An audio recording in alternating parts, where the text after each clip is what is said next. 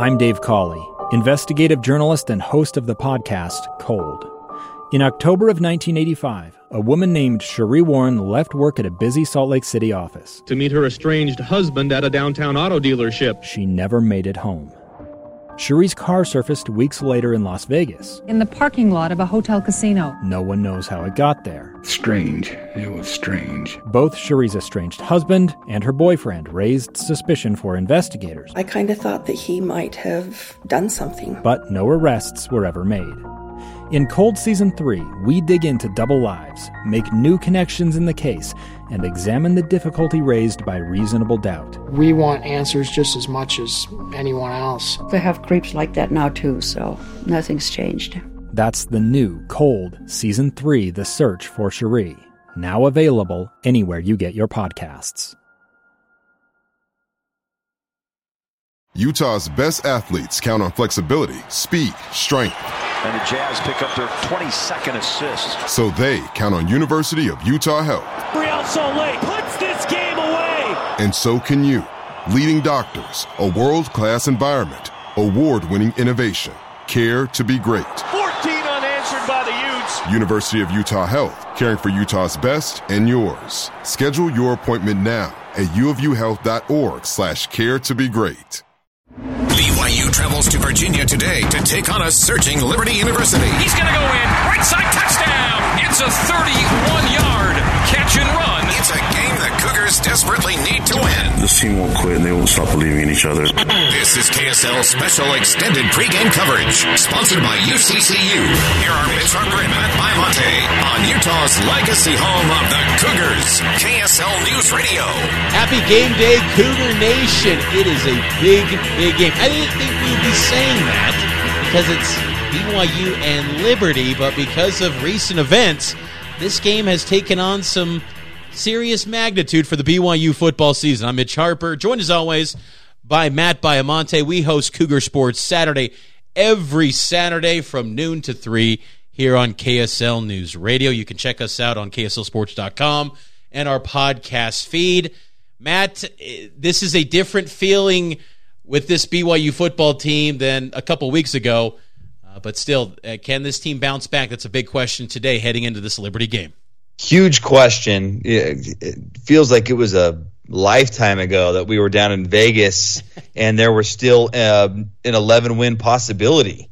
And now you look at the game today against Liberty, and in my opinion, Mitch, this game could ultimately define what the season is in terms of it being a success or a failure. If you lose to Liberty and you're 4-4, I don't care if you went out with how much talent you had returning. It's a failure. It's a disappointing year.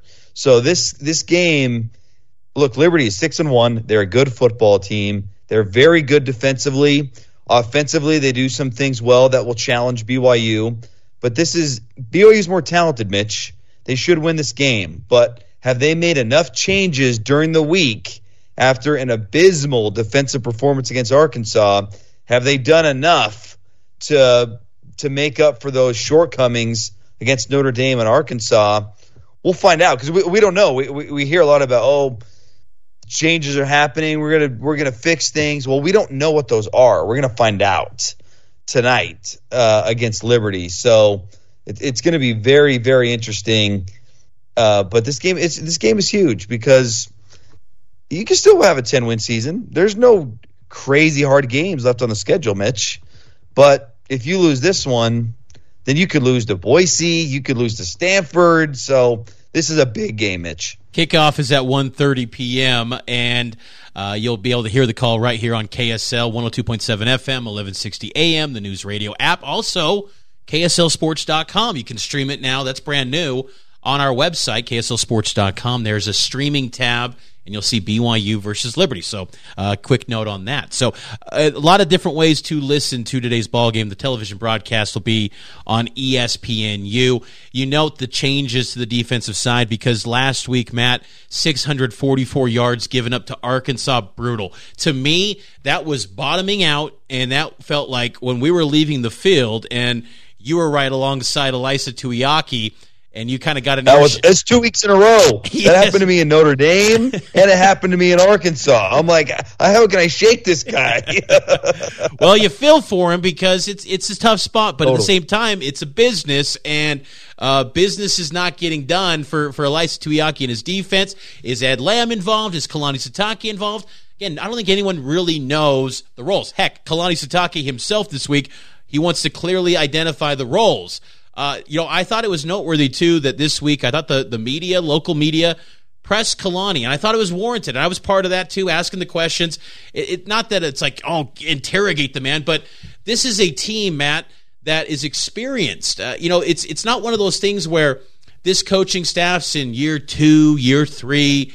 This is an experienced group on both the offense and defensive sides and special teams, and they're completely underachieving. I think the offense is obviously, last week I thought they played very well, but still moments of underachieving this season. Not good enough, though. Right, not good enough. And this whole team has been underwhelming for a group that really should be a lot better than what they're showing. But the defense has been a mess. And last week, and what's noteworthy about the defense too, Matt, in my opinion, is that every single week it feels like it's a completely new defense. I mean, the joke of drop 8, I don't even see drop 8 anymore. It's just every single week it's something radically different. And hopefully the differences this week are actually positive changes and put playmakers in places to make plays, because last week it was a mess. They had spies and nothing was working, and KJ Jefferson in Arkansas were just straight dealing. If Kalani Sitake is the one taking over this week, as many believe he might be, well, we got to see some, this defense play a lot better, because if this doesn't work, then what will? They're 94th in the NCAA in terms of ranking in total defense. 94th. This is a group that brought back so much returning talent. Earlier in the week, I was watching the highlights from BYU and Liberty in 2019. It's like half the defense on this year's team played in that game. All the linebackers were there. There were cornerbacks in that game. So the thing that I want to see the most, Mitch, is can BYU identify 12, 13, 14 of their best players and play them the majority of the football game?